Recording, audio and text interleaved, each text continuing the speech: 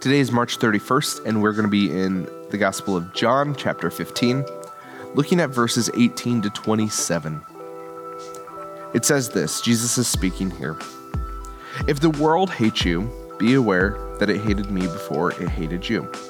If you belong to the world would love you as its own. Because you do not belong to the world, but I have chosen you out of the world. Therefore the world hates you. Remember the word that I said to you, servants are not greater than their master.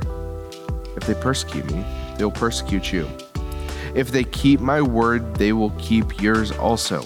But they will do all these things to you on account of my name, because they do not know him who sent me. If I had not come and spoken to them, they would not have sin. But now they have no excuse for their sin. Whoever hates me hates my Father also. If I had not done among them the works that no one else did, they would not have sin.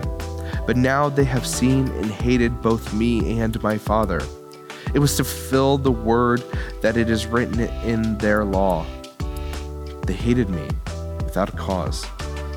When the advocate comes, whom I will send to you from the Father in the Spirit of truth, who comes from the Father, he will testify on my behalf. You also are to testify because you have been with me from the beginning. This is John 15, verses 18 to 27.